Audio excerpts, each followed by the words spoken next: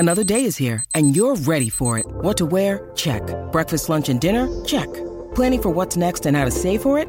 That's where Bank of America can help. For your financial to-dos, Bank of America has experts ready to help get you closer to your goals. Get started at one of our local financial centers or 24/7 in our mobile banking app. Find a location near you at bankofamerica.com/talktous. What would you like the power to do?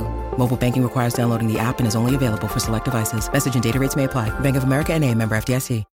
When you need mealtime inspiration, it's worth shopping Kroger, where you'll find over 30,000 mouth-watering choices that excite your inner foodie. And no matter what tasty choice you make, you'll enjoy our everyday low prices, plus extra ways to save, like digital coupons worth over $600 each week. You can also save up to $1 off per gallon at the pump with fuel points. More savings and more inspiring flavors make shopping Kroger worth it every time. Kroger, fresh for everyone. Fuel restrictions apply.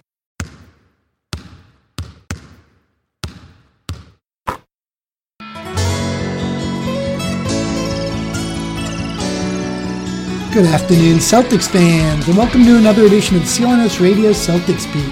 I'm your host, Rich Conte, and I'm excited that the 2014-2015 season is officially underway. We'll be talking about the Celtics' impressive win in the season opener, as well as tonight's game on the road in Houston with Marc D'Amico, the digital content manager for Celtics.com, the official website of the Boston Celtics. Before we get to Marc, I want to welcome my co-host, Dr. Andre Snellings, the RotoWire, who's joining us today from Hawaii. How are you today, Dre? I think I can faintly hear the waves in the background. Oh, yeah. I'm joining you from paradise today, so I'm trying to soak up all of this heat because it won't be long before I'm back in Michigan in the snow. So Exactly. I think isn't there a big snowstorm going across the northern states right about now? I'm safely ensconced down in South Carolina, so I don't have to worry about it. Oh, joy. Well, as I mentioned in the opening, the season's finally underway. No more wondering about what the preseason games might mean. We get to see the real thing and start to see how the season might play out.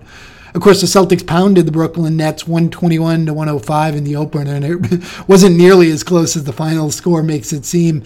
What do you think, Dre? Can we take anything from an impressive opening night win like that, or was it just one of those, on any given night type of things? Early season, it's the same questions we had about the preseason. We're like, do we read into it or do we project it forward? It's the first game of the year. It's outstanding. It's better, than the preseason because everyone was playing and really trying to win. We can't, I don't think, look at that and say, oh, hands down, this is going to be a playoff team this year. But what we can say is that the team played really hard. They played really well. As we may talk about a little bit later, their schemes on offense and defense really seem to confuse and overwhelm Brooklyn. And so, those are all positives to take from this. And then Rondo being able to come back early and being able to play as well as he did, I think that's a very positive sign as well. So I think we can look at it and say, wow, that was great. And there are some things that we've learned that we may be able to look for moving forward. But, as you know, we have to it'll be a little while before we really see what this team's shape is going to be. Yeah, one thing that you said that stood out to me was the part about playing hard, and I think that was a big part of it. Brooklyn was, of course, missing Brook Lopez, who missed the game with an injury. But beyond that even, Brooklyn looked like they kind of came out a bit flat. And that's, I think, going to be a big thing for the Celtics is the energy level. And if they can maintain that, they can compete with people and beat you on any given night if you don't bring your, A game. I think, some of the teams maybe at the top, maybe the Cavs, maybe Chicago, maybe a couple of the teams out west can maybe coast by with less than 100% effort and beat a team like the Celtics if they're really bringing it. But, just effort will go a long way in this league, particularly in the regular season. And I think if Coach Stevens can really keep that effort level up and keep the guys focused, locked in, bought in, and out there working hard, as you said, I think on any given night they can surprise folks. And more often than not, over the course of an NBA season, that's going to translate into wins. And I think that's really the stage this team is at, absent of any big moves down the road, the way they're going to start to develop is by recognizing that by playing the right way and playing hard, you're going to be more successful than not. And I think that's the stage of the development that they're in. I think another thing that I hope we can kind of take forward going through the rest of the season was the balance they had offensively. They seem to really be making a concerted effort to share the ball. There were some points in the game where they started to kind of drift a little bit back into that one-on-one game that really they're not suited for. But for the most part, the ball moved pretty well on offense, and that really resulted in fairly balanced scoring. Kelly Olynyk had a really good offensive game. Sullinger chipped in with some points. Green started off hot and then, had a nice little stretch there in the fourth quarter as well. And I think, again, that's going to be a key for this team going forward because they don't have that superstar other than maybe Rondo, and obviously scoring points isn't really the crux of his game. And so they have to kind of keep other teams off balance if they're going to, as you said, overwhelm them or even compete with them. And so that's something I hope they really maintain their focus on going forward. Yeah, definitely. And, just kind of starting with the effort comment, you're right. In the NBA, it's such a long season. We've talked about it a bit on this show at different times, whether it's too long or not. But when you have a season that's a marathon, it's 82 games, and then for teams that have playoff aspirations, you might get up over 100 games over the course of a season. It's really difficult for teams to play all out every night. And so a lot of times you'll catch teams that are coasting. Now, I wouldn't expect in the first couple of games that the teams are coasting because they're excited after the off season. But you can still catch teams that just are slow starters, which maybe Brooklyn was the other night. But, to your point, if the Celtics are able to be that team, they've got a whole lot of young guys, a lot of young athletes, guys that should be able to wake up in the morning and sprint, whereas the old guys have to stretch and, get their mind into it. They can catch some teams. And I don't know if you remember last year, there was talk coming into this season as to whether the 76ers would be the worst team ever. And then they broke off to, this quick start and got a handful of wins that was surprising teams. And I think they were doing it purely on effort. And then at some point, talent weighs and it starts coming back. Well, the Celtics, they can play on effort, but unlike last year, they actually have some talent as well. I mean, we don't know that it'll be contending type talent, but Rondo being healthy gives them something to build upon. And then, you mentioned the balance. I mean, they went 10 deep with everyone scored at least 6 points. And, a guy like Evan Turner, he's coming off the bench. He was starting last year at least for Philadelphia. He comes off the bench and gives you 10, 7, and 5 in 24 minutes. And it's talent like that can help to if your top-end talent isn't maybe up to speed with some of the better teams in the league, having that type of depth in conjunction with that type of energy gives you ways to bridge the gap and stay in these games. So, yeah, I do think that that's something that the Celtics can try to build upon. And also just the uniqueness of the way that they're playing the game right now. There was concern about Olynyk and Sullinger defensively. Could they really be strong enough in the interior? But this is a team whose defense seems like it's going to be from the perimeter in. And so you've got these ball hawk guards. You've got a guard leading the team in rebounds. Rondo with 7. And that's probably not going to be unusual. And so it lets them maybe play to their strengths a bit, even if it's not orthodox, and perhaps they can get some success from that. Yeah, I can definitely say the Nets, even though it was opening night, didn't look excited. Although I will say Lionel Hollins looked like he was agitated at various points in the game. But, you referenced Rondo, and one of the big stories on opening night was, of course, his return, thanks to apparently a hyper-therapeutic nap regimen that he has in place. And he declared himself fit to return for the opener after his nap. And, initial estimates had him missing the first couple of weeks.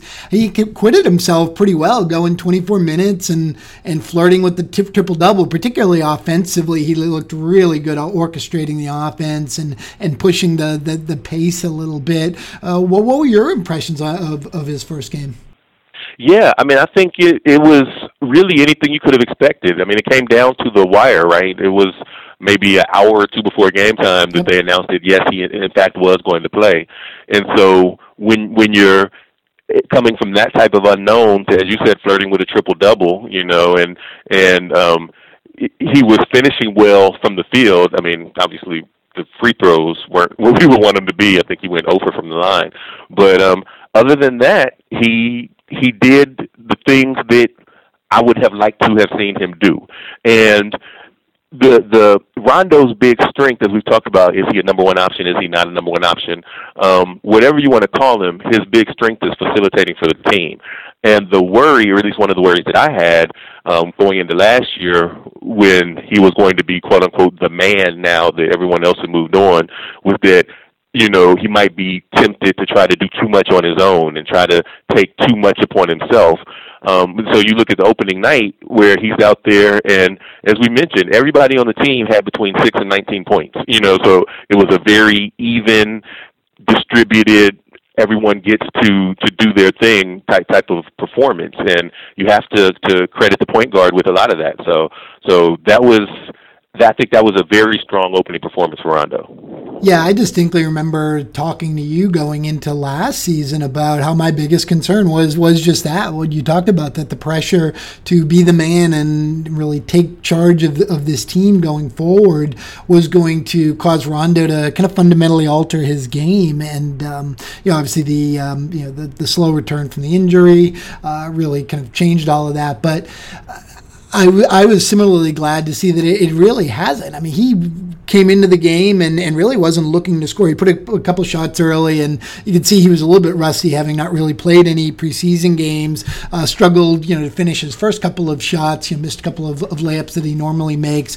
But then there was kind of a moment in the third quarter where, I think maybe the offense had started to bog down a little bit, and the Nets were maybe backing off of him a little bit, that he got a little bit more aggressive offensively. But for the most part, you're right. He was out there running the show. And, the more I think about him and think about the perception of Rondo around the league, I start to kind of bristle at the word facilitating. And I know, when you use it, when I use it, we mean it in a complimentary fashion. But I think it's almost also become a bit of a derogatory thing that folks sometimes use with him, as in, somehow the skills he brings are just kind of merely a supporting role, right? He's out there facilitating, but he's not really doing it, right? And I think that really doesn't do justice to the things he does on the basketball court, which is really impacting the game and controlling the game without scoring the basketball. And you could see that the other night. I mean, he got Tyler Zeller so many easy looks off of pick and rolls, and just his ability to see angles and to not just see angles as they exist, but to see them unfolding and kind of make that split-second pass right at the right time, and just the timing and the vision. And those skills are so valuable in running an offense, and especially when it puts you in the position of not having to rely on one or two guys, that a defense can frankly scheme around. Look at a guy who's just a tremendous scorer, and you're one of the most skilled scorers the NBA has ever seen in Kobe Bryant. And look what a guy like Tom Thibodeau as a coach can do to him, when the team has the preparation and, in a final series and the ability to focus on him. He can turn him into a 6-for-24 shooter, right? Because it's one guy, and that is so easy to scheme around. I would much rather have a guy like Rondo out there, who's able to create for other people, as long as people are moving and there's spacing and there's ball movement. And that's the thing I think at times when the Celtics offense in the past has bogged down, is when there hasn't been that movement. But I don't know that you can, completely lay that on Rondo's feet and say, well, it's, he's a ball stopper and this or that, because the stats don't really bear it out. And the eye test really doesn't. When you actually watch there, he's always continually probing in an offense. He isn't just, the defense, he isn't just pounding the ball. He's trying to, find and create angles. And, with a team with younger legs like the Celtics have now, and you've got guys that can have more movement out there, and you have a coach whose offensive scheme is really centered around movement. Honestly, I think that plays right into Rondo's strengths. And I hope we see that continuing to unfold over the next couple of weeks. Yeah, definitely. As you were getting started and you were talking about whether facilitate is becoming a dirty word, you come really close to pushing me up onto my soapbox. It's just I really get disgusted a little bit with the concept that scoring is the only thing that matters. And you'll hear, as you said, it's almost like code words. You mentioned the facilitating, but you'll hear people say, well, this guy's a number one option, and this guy's not a real number one option. Normally when they say that, number one means he's going to score a lot. And there are so many different ways you can contribute on the basketball court. And I think the biggest misconception is it's not hard to be the best player on the team if you're not the best scorer, and so if you've got a situation, I mean, off the top of my head, bring up the mid-2000s Pistons, and you've got a situation where, hey, well, Rip Hamilton is the best scorer on the team, but he wasn't the best player, and so, like, if you put number one option out there and you say, oh, well, Ben Wallace and Chauncey Billups, they're not real number ones. No, but they were clearly the best on the team. And so, bringing that back to Rondo, I don't think you have to be a dominant scorer to be a high-impact player. Now, we've talked about in the past, is at least as far as the plus-minus stats go, is Rondo a true, really high-impact player? That is something that, we can discuss based on what he's done in the past, and we can project on what he's done in the future, but that's completely independent as to whether he's a dominant scorer or not. And as far as the Celtics team, I think that this is a really good time for a team like this because we just saw last year the Spurs dominate in the finals without having that type of front end. Hey, this is a number one option. Exactly. They were a strong team. They had defined roles. They had a great scheme. And one of my friends on another site that like a message board was breaking down the record of the Spurs without their three best players, because Greg Popovich will be quick to sit Duncan, Ginobili, and Parker, and just play games without them. And so he's done that often enough that it started to be a bit of a library of games you could look at, with enough sample size for it to be interesting. And even without his three best players, the team is still able to essentially break even over a lot of games because his schemes are so strong, and he doesn't worry about focusing in on any one player. And so with that as a bit of a template, perhaps the Celtics, can use that and say, you know what, we've got this group of players, there's talent here, there's unique talent, but if we can fit them together and scheme appropriately, they can still be competitive. Yeah, and I love your discussion about the ways in which players can impact games. And I'll bring up another example that Celtics fans are familiar with, Kevin Garnett. I mean, look at his heyday with the Celtics, and he wasn't their leading scorer, but the way he impacted games defensively, and not even through statistics, just by his quarterbacking back there, his positioning, his ability to protect the rim just by knowing where to be on the court, and his ability to kind of orchestrate that five guys on a string defense.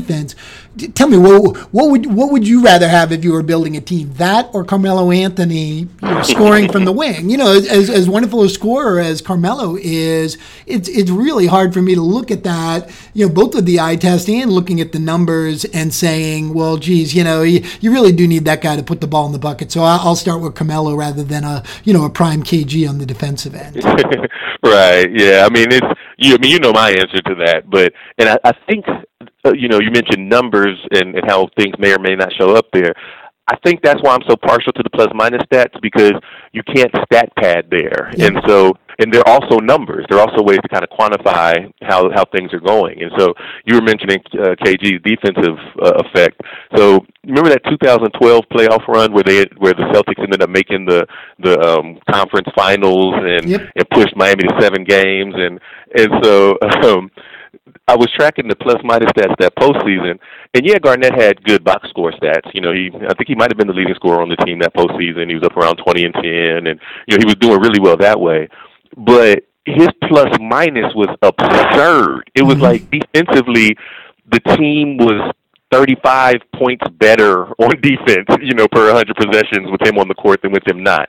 And in the playoffs, sample size gets to be an issue, so I wouldn't read too much into that 35, except for to say I've never seen a number that high for any other player in any other playoffs over the 10 or 15 years we have these stats available. So yeah, you can be having a huge impact on a game without being the one that's putting in 35 or 40 points. And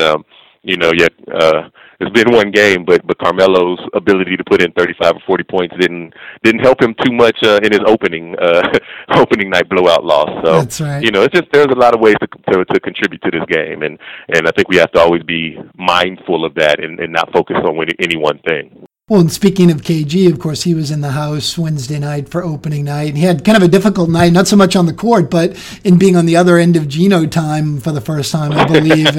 and he was very complimentary of Rondo, but also of Celtic coach Brad Stevens' schemes, calling them clever. Are there some wrinkles that you think we're going to see from a Brad Stevens coach team this year, and particularly in contrast to last year? Yeah, I do think so. So some of the quotes, or some of what KG said about it, for instance, he says, quote, "They do unorthodox things like sticking a big in the corner, having the bigs roll, lots of pressure on the smalls." And that's exactly what we've been talking about, really for all summer, just especially once it became clear that Kelly Olynyk really was going to be the starting center. This is not going to be a traditional team. You can't just post up Olynyk. You could post up Sully some, but I mean he's a bit undersized on offense. And you can't just let them be the defensive anchors on defense so that you funnel everything to them and have them defend the rim, because those aren't their strengths. But to Stevens' credit, he knows this, so he's not going to try to build a traditional team. He's going to say, you know what, Olynyk's 7 feet tall, but he's got range out to 22 feet. Let's go post him in the corner on the 3-point line and bring their center out the paint. Sully also has been working on his 3-point range. So, you know what, maybe we put him on the other side and get both big men out the paint. And then now there's plenty of space for Rondo or Green or Turner or whoever to go to the rim, and the opposing defense is now off balance in situations that they're not necessarily prepared for. And so those are schemes. Those are things that the coach can do to impact the game. And I think that Stevens, to his credit, seems to really know his personnel and seems to know what they can do and what they can't. And so, as I mentioned earlier, you set up a defense. You've got Rajon Rondo. You've got Avery Bradley. You've got Smart. You've got all of these athletic, quick ball hawk guys. So build your defense offense build your defense perimeter in and let the pressure be applied on externally and see if you can disrupt the opponents before they even get into the paint. And so take some pressure off of your own bigs. So, yeah, I enjoyed that. I enjoyed the comments because, let's face it, Garnett isn't always the most complimentary to the opposing team. And so I think that you can take that as something that was sincere and not something that's just put out there for lip service, because that's not really what he does. Yeah, and you and I both work in technical fields, and one of the things we talk about, particularly in my discipline, is analysis versus synthesis. And you look at a guy like Brad Stevens, and who's very studied in his approach, and I think it isn't even just a case of him learning his personnel. I think last year was him intentionally going into the season and learning the NBA, and basketball is basketball, but there's some significant differences between the way the game is played at the college level and the way it's played at the NBA level. And he showed at the college level his ability to kind of understand the game and get the most out of his talent. And I think last year was that kind of learning process for him. And I think this year you're seeing him start to stretch his wing and explore different things he can implement to really create some advantages for the team. And I think we'll see a lot of that as the season rolls on, more kind of tinkering and trying different approaches. Well, Game 2 of the 2014-15 season for the Celtics is tonight in Houston against the Rockets and old friend Kevin McHale. An early season mini Texas trip. Let's bring in our guest to talk a little bit more about opening night and look forward to tonight's game. Marc D'Amico is the digital content manager for the Celtics and Celtics.com. Our interview with Marc is brought to you by the world-renowned Beats and Eats podcast, featuring CLNS Radio founder Nick Gelso and frequent Celtics beat host Ty Ray. Visit iTunes or Stitcher and listen to Nick and Ty as they talk food, comedy, pop culture, and more. That's beatsandeats.net. Well, welcome to the show, Marc. Thanks, guys. I appreciate it. Well, great opening night win for the Celtics. What stood out to you in particular? Well, I have to say the balance. I mean, across the board, the way this team is playing right now, it's not just one guy. They're not looking for one of their guys to go out and score 35 points or grab 20 rebounds like some of the other teams in this league. They're looking to win with balance, and you saw it last night. 8 guys in double figures. That's an unbelievable number.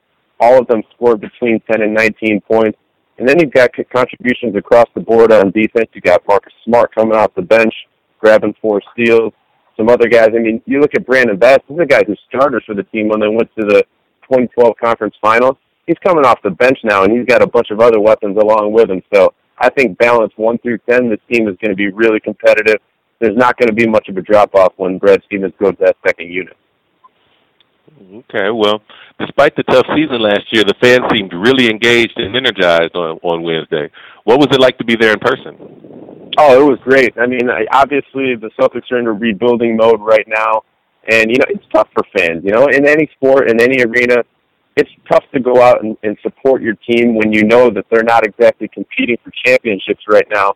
But I think that this fan base in Boston understands that situation. I think they also understand that this team right now, I mean, if you watched that game last night, it was entertaining. You cannot watch that game and tell me that it was not fun to watch that Celtics team play. That's what I wrote about last night. It's going to be a fun team to watch, and I think you could feel that with the people in the arena. It was another sellout. I think they enjoyed their time. I think the rest of the fans that fill in to TD Garden throughout the season are going to enjoy their time as well.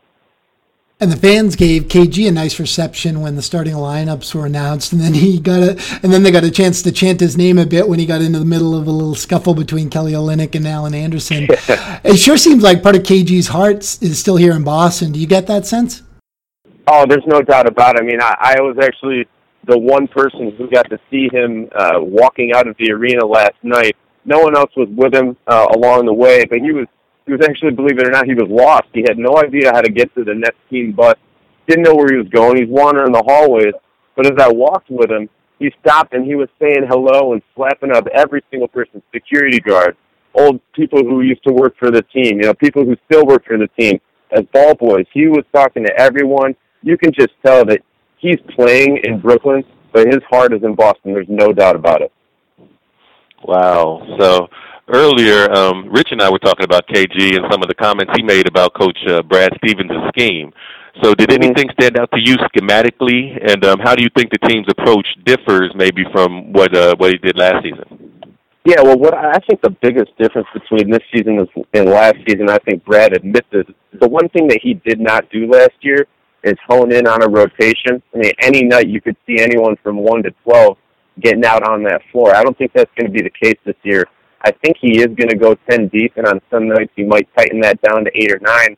And that's what we used to see with Doc Rivers. I mean, if you want to win in this league, you've got to play your best players, and you've got to find out who those best players are. I think Brad has done a much better job of that so far this season, heading through preseason and through night one. I think he's got a much better idea of who he's going to put onto the court and have a very consistent rotation this time around.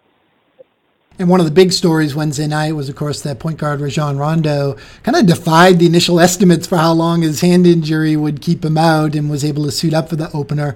He looked pretty good for a guy that missed the preseason. How did he look to you, particularly in comparison with how he looked after returning from the ACL injury last season?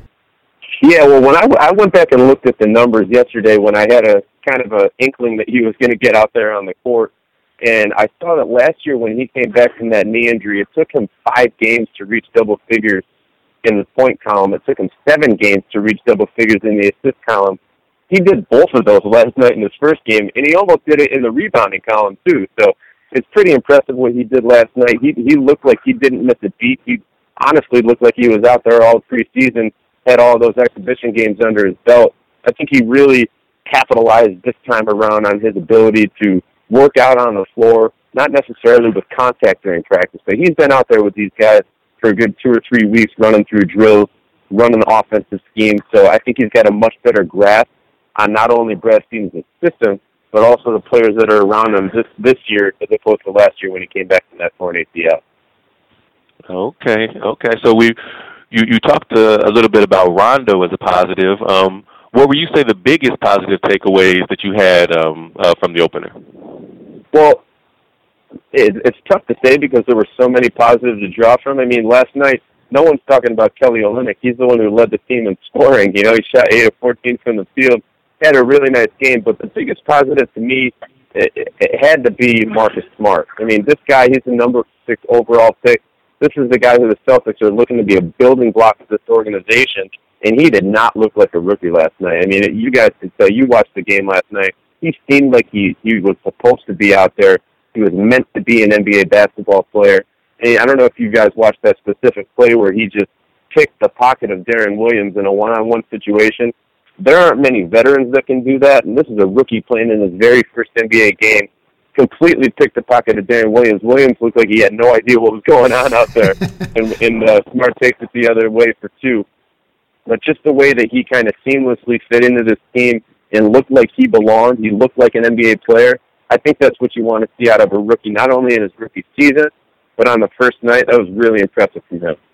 Yeah, I thought his opening night performance was so far one of the more impressive rookie debuts. The stat line didn't necessarily blow you away except for the 4 steals, but just really the energy he really brought to the team, and I know that's a big thing that they're really looking for. Oh, yeah. I mean, Brad Stevens has talked about it since day one, that what he thinks that Marcus Smart has, and he actually said this yesterday, that he's the most unique player that he's ever coached in the fact that he can raise the energy level of his teammates. And I think that's exactly what he did. I mean, you can tell if you're around this kid, he's got energy. He's always positive. He's always smiling. He's having fun. He does that on the court as well. When he's bringing it at the defensive end the way Avery Bradley used to get Kevin Garnett, Ray Allen, Paul Pierce, those guys jacked up, I think that's what Marcus Smart's going to do for this team. And the Celtics face off against Dwight Howard, James Harden, and the Houston Rockets tonight. Are there any specific matchups that you think fans should be looking for tonight? Yeah, well, I actually have talked to Jared Solinger about that specific matchup down low against Dwight Howard because obviously, as we know, Jared Solinger and Kelly Olynyk, they're not exactly your prototypical centers. So they're going to be facing off a guy who the Rockets are going to pound the ball down at him on the block, and these guys are going to have to figure out a way to stop him. And I'm looking forward to seeing if Jared Solinger and Kelly Olynyk have taken the strides defensively that the coaching staff has said that they've made.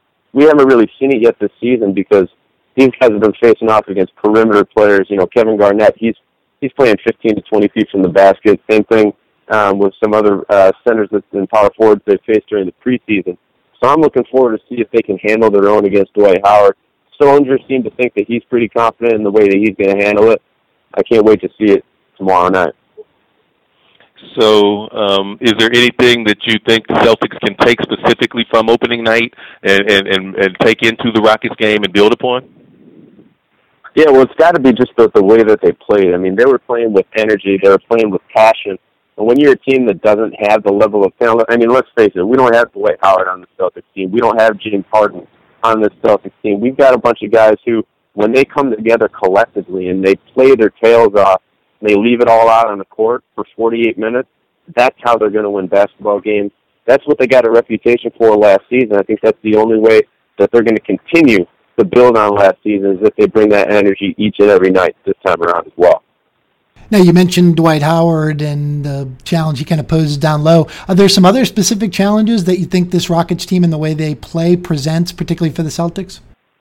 Yeah, well, I think you look back to the days when Dwight Howard was in Orlando, the way that they operated that offense when Stan Van Gundy was coaching was they pounded into Dwight Howard on the block, and then they'd have three-point shooters surrounding him so that he could draw the double team, sometimes even a triple team, and kick out. Well, the Rockets have a similar offense that they run through Kevin McHale, but then on top of that, they don't just have three-point shooters. They've got someone who might be the best shooting guard in the league in James Harden, guy who knows how to get to the free throw line and get free points. So I think that's going to be extremely difficult for this Celtics team to be able to handle. It's a tight line to walk when you're trying to double down on a guy like Dwight Howard, but you're also trying to guard the perimeter and a guy like James Harden who can put up 25 and that should be a tough challenge. Yeah, I'm actually really looking forward to seeing what Avery Bradley's able to do with Harden. So, as you mentioned, the Rockets should be a great test to see how much, the Celtics can carry over for the rest of the season. But where do you have the Rockets in the West? Do you think they're legitimate championship contenders? You know what? I'm curious to see where they're going to go this season because as we all know, they lost a huge, huge piece this offseason in Chandler Parsons. He might have been the reason why they were as good as they were last year. Everyone looked at Dwight Howard and James Harden, but you've got to have that third wheel, and Chandler Parsons was that third wheel. He's a great passer, a great defender. He's a guy who can play multiple positions, but he's not there anymore. So we've got to figure out how this Rockets team is going to operate without him. Obviously, they brought in Trevor Ariza this summer, and he's a pretty darn good player in his own right, and he can hit the three-point shot. He knows how to play off the ball. I think he's going to fit in pretty well with this team, but with that being said, that's a huge new piece that they're going to need to work into the rotation, and I don't think we're going to know how that's going to work out until we're a couple months into the season. And Celtics fans are accustomed to those brutal Texas trips that the team would usually take on in February. Does it feel kind of strange to be going into Texas so early this season and not hitting Houston, Dallas, and San Antonio all on the same trip? Yeah, absolutely. I mean, this is usually you're playing a few teams in the Eastern time frame. Now we're going straight from opening night and flying all the way out to Texas. This does not usually happen. I think it's a good thing for this team, though. The coaches and players always say that they can build their team character when they go on the road. I think this is a good opportunity for the Celtics to do so, especially after a night where they're coming off of a 15-point win on opening night. They can try to gain momentum on that by doing the same thing on the road against a couple of pretty darn good basketball teams. Yeah, so we've talked a lot about the starters, and you mentioned Marcus Smart as well, coming off the bench.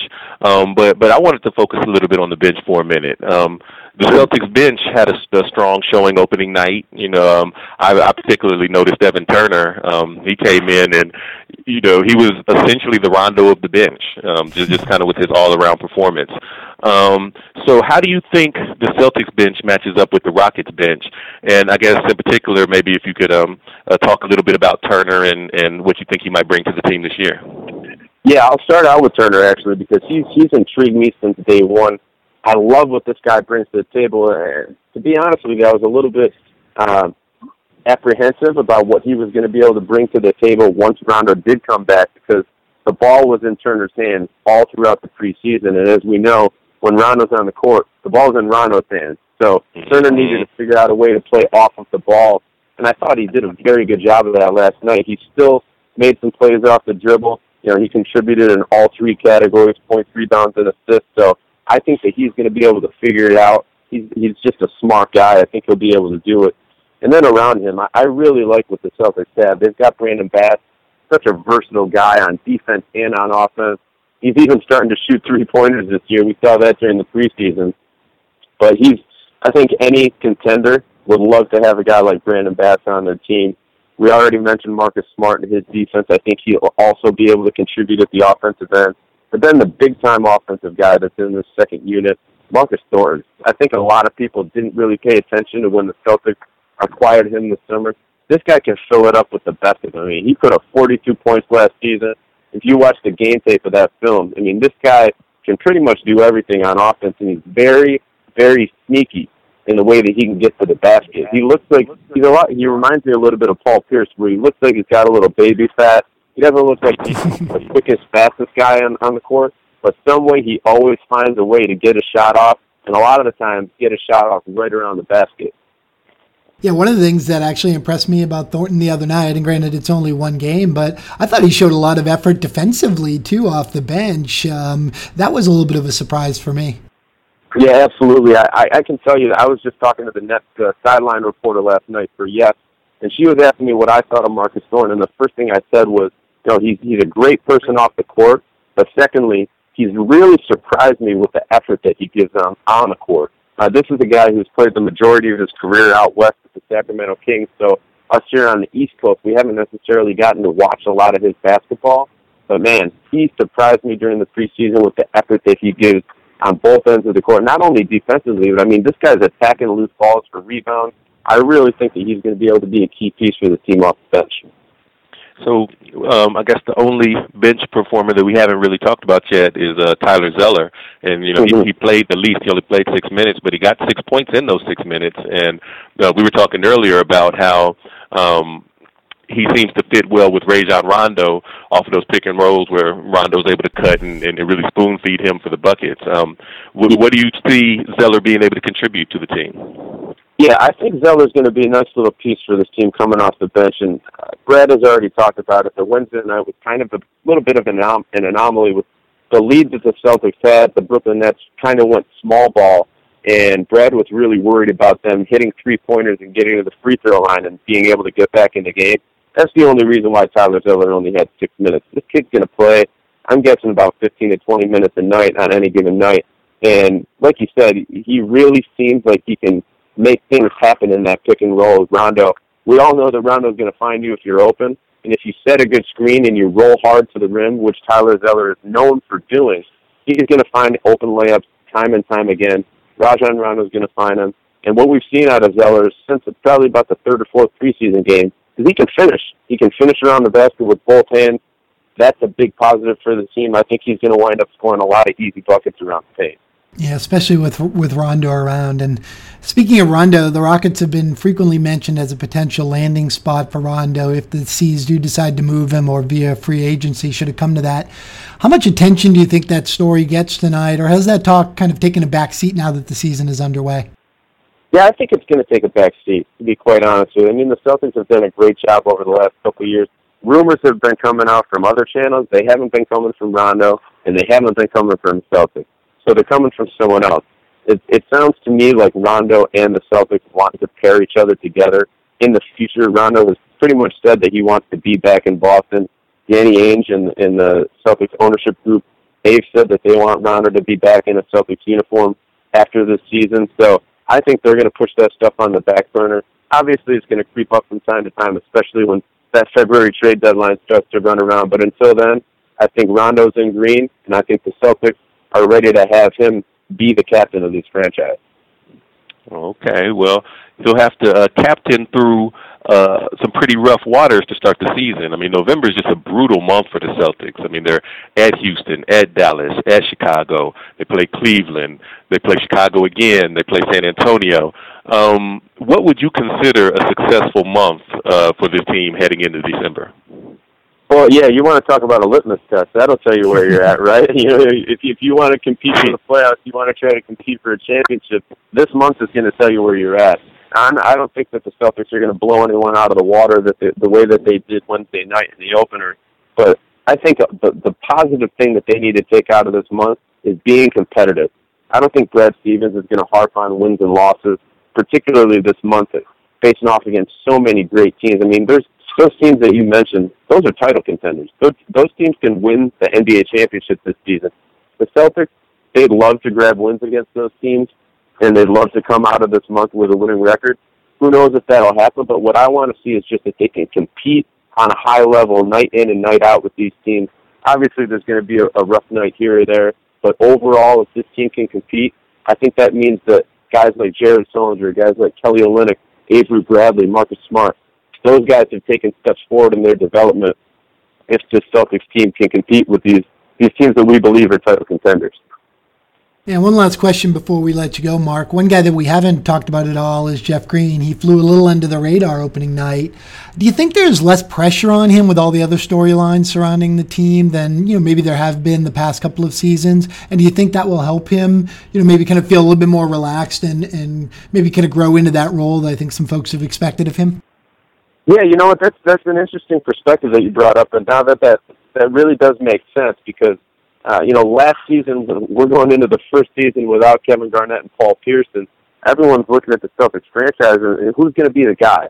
Who's going to be the guy, especially with Rajon Rondo missing the first half of the season? Jeff Green was that guy, and everyone was looking to him to be an all-star caliber player and score 18 to 20 points a night.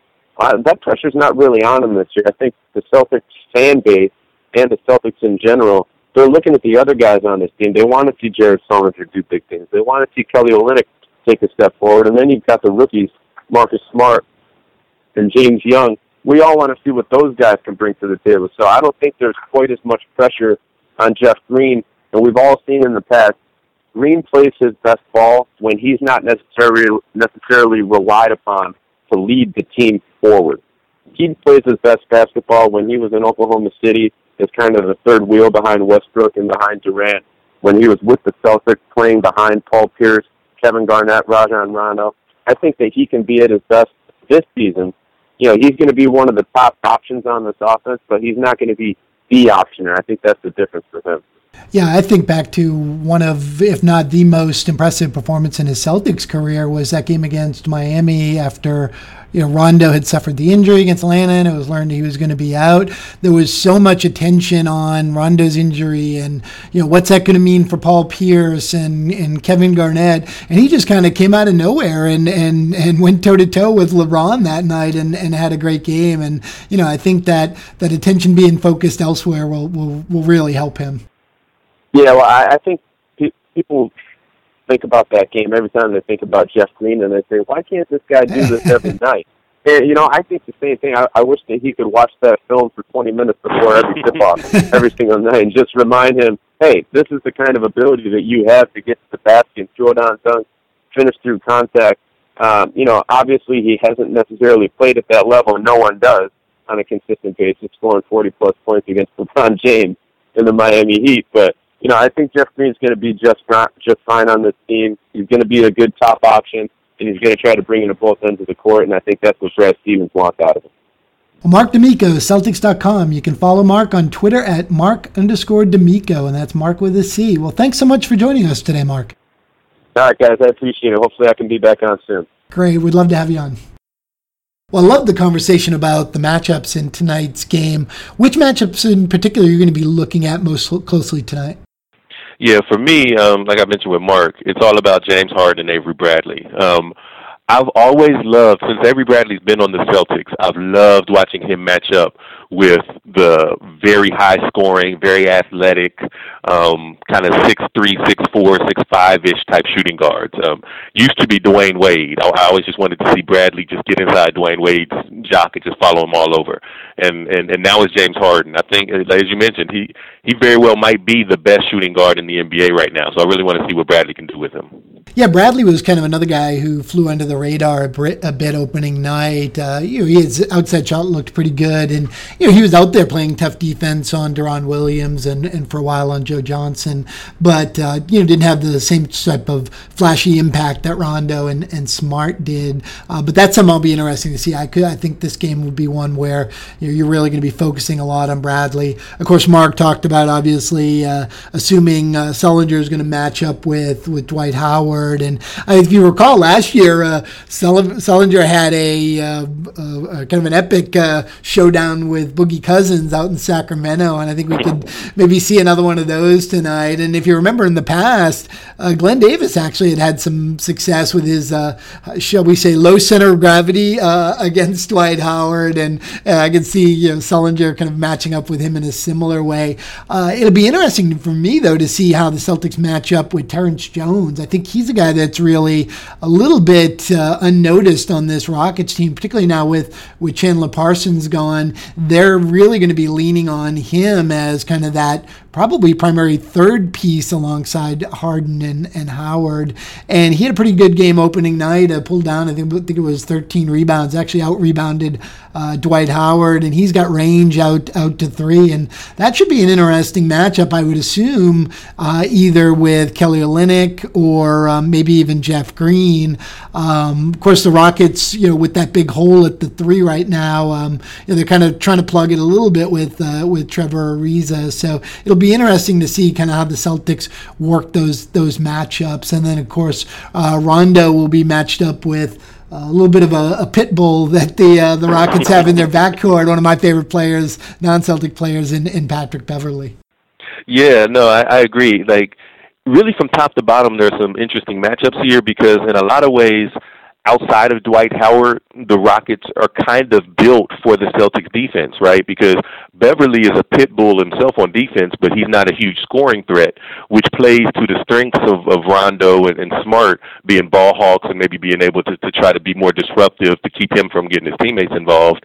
And then, of course, you've got Bradley, kind of their one-on-one specialist against Harden, who's their best player and maybe the best at that position in the league. Ariza is kind of a jack-of-all-trades, just like Jeff Green, so that's an interesting matchup. up. And as you mentioned, Terrence Jones he's a 4, but he also can move out to the perimeter. And I think the Celtics bigs are maybe more comfortable on the perimeter. So yeah, the only one that on paper anyway might be a mismatch is Howard versus Sully. And like you, I was thinking, I've seen Big Baby do some things with Howard, because honestly, Howard, he doesn't have a lot of moves. He's just absurdly athletic and big. And so if you get somebody with that low center of gravity that's able to push his legs out and keep him from getting set up near the rim where he could just go up and dunk, sometimes it gives him trouble. So and Howard also missed a good chunk of the preseason with injuries, and so you mentioned the other night Jones out-rebounded him. He's a little rusty, so who knows? Maybe the Celtics can swoop in and take advantage as well. Yeah, and we all know that Howard can be easily prone to having his buttons pushed and getting frustrated, and like of course, he did the other night. yeah, and Sullinger obviously has a little bit of that edge to him, so I think that'll be a little bit of an interesting subplot. And the Rockets, of course, made a big play at bringing Chris Bosh in to be that third star to play alongside Howard and Harden, and in the process, they lost Chandler Parsons to the Mavs.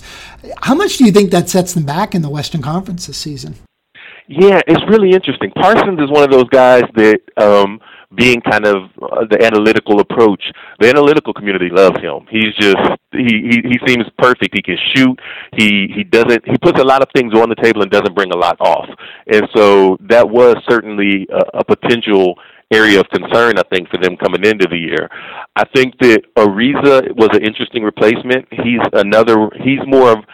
I don't think he's quite the consistent shooter that Parsons is. He's more streaky, but he might be a little more athletic, and he can do a lot of the same things. So I think they're hoping that he can replicate much of what Parsons gave them. And then, as you mentioned, a guy like Terrence Jones, who's really young but showed signs last year that maybe he can step up and kind of help them get to the next level. A guy that we haven't mentioned yet that is close to your heart now because he moved on from Houston and now he's playing in New Orleans is the big man, Omer Asik. Yeah, Omer Asik. He's there was some redundancy with him and Howard there, but he kept Howard from having to play every minute, and they were always able to have a dominant defensive big out there. So in some ways, I wonder if his being missing, that they might end up missing him more than they end up missing Parsons. Yeah, the thing with Parsons for me is he was that great balance of a guy who didn't need the focus of the offense to be on him. He could be very opportunistic and like you said, get streaky and put up some numbers offensively, while at the same time, when things did bog down and maybe Howard or Harden were off that night, he could be more aggressive and play a larger role, and he seemed to really fit that with them perfectly. And, as you mentioned, Ariza, I think Ariza doesn't certainly need the ball, need to be the focus. So he's got that part of it, but I don't think he's got that same level of capability of if Harden's having an off night or Howard's in one of his funk of, being able to step up and be more aggressive. And Parsons, I think, too, was a lot better at creating his own offense. And if you think about the Rockets, obviously, James Harden draws a lot of attention and from that standpoint, helps create offense for other guys, but they don't have that classic creator at the point guard position, and so guys are kind of expected to do it on their own a little bit more, and Parsons had that ability really to create his own offense off the bounce, where I don't think really Ariza has that, particularly at this point in his career where it seems like he's settling in to be more of a spot up spacer out with the corner three as being his primary offensive weapon. Yeah, dirty word alert. Parsons was able to facilitate for that team. There you go. And speaking of Bosh, he had a big game with 26 points and 15 rebounds in the Heat's opening night win over Paul Pierce and the Wizards. And people forget that Bosh averaged, something like 24 and 11 before joining forces with Wade and LeBron in Miami.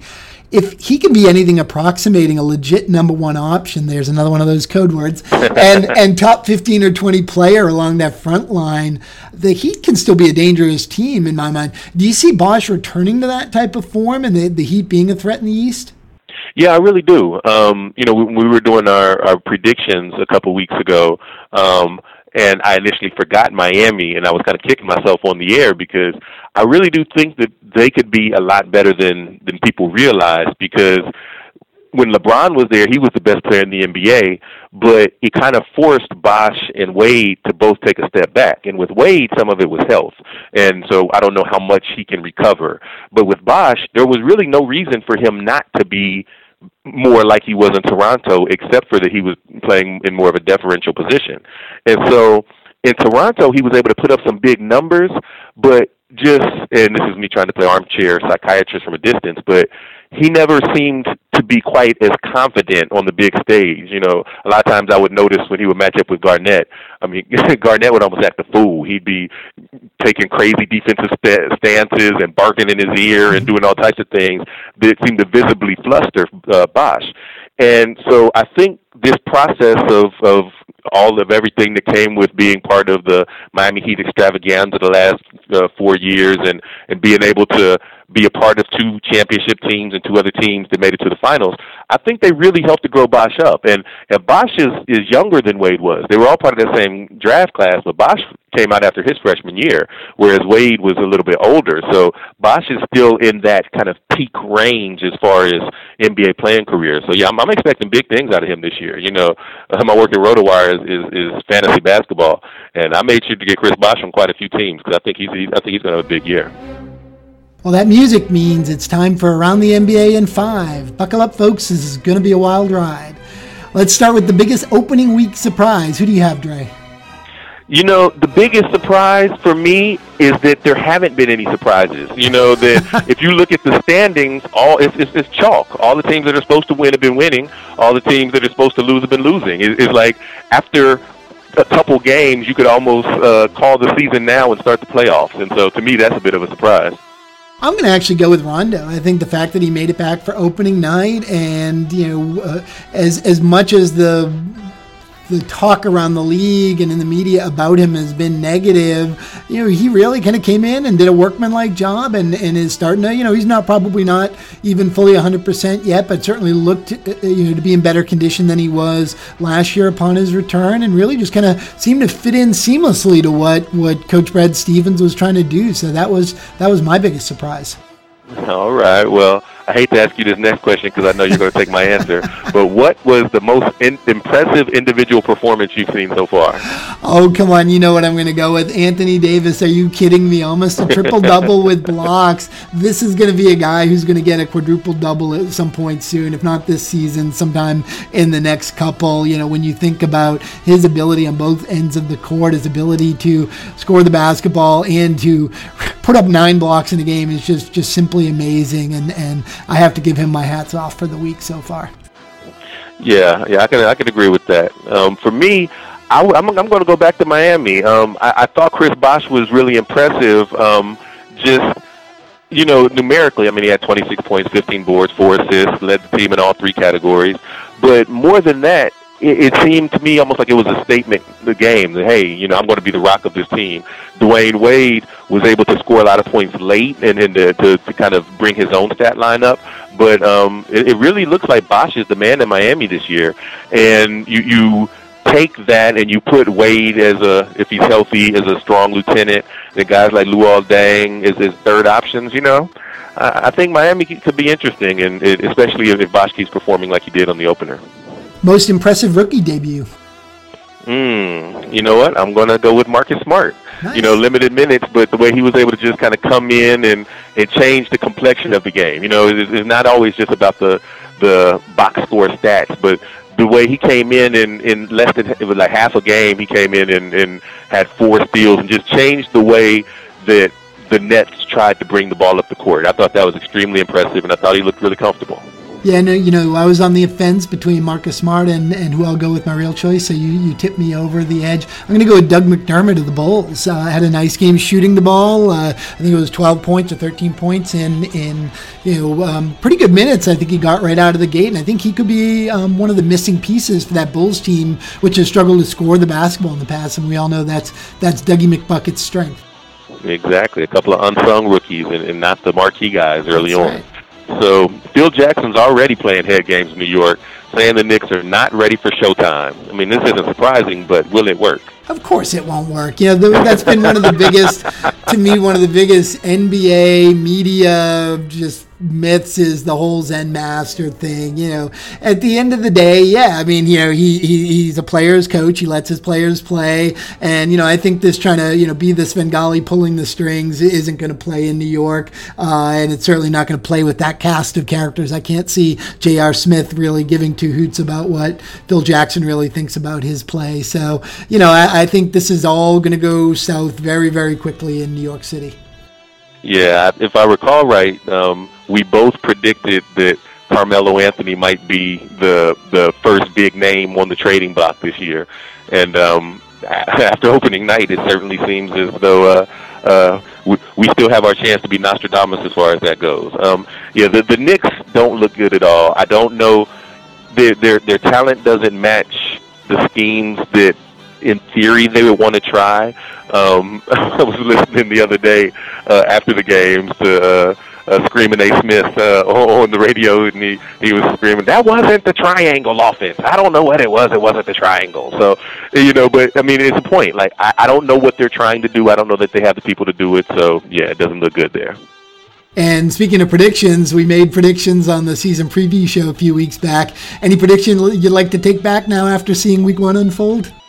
Nothing I'm ready to back off of yet. I guess probably the one that looks the worst after week one is I said Brooklyn was going to contend, and they didn't show it that first game in Boston, that's for sure. But I'm not quite ready to take it back yet. What about you? I'm going to go in the opposite direction, and I absolutely want this one back. I don't know why I thought the Dallas Mavericks wouldn't make the playoffs this season. That's a very good team down there in Dallas, and they showed it opening night, taking the Spurs to the wire. So please, can I have that one back?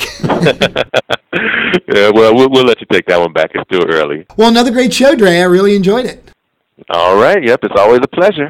Definitely looking forward to the rest of the season.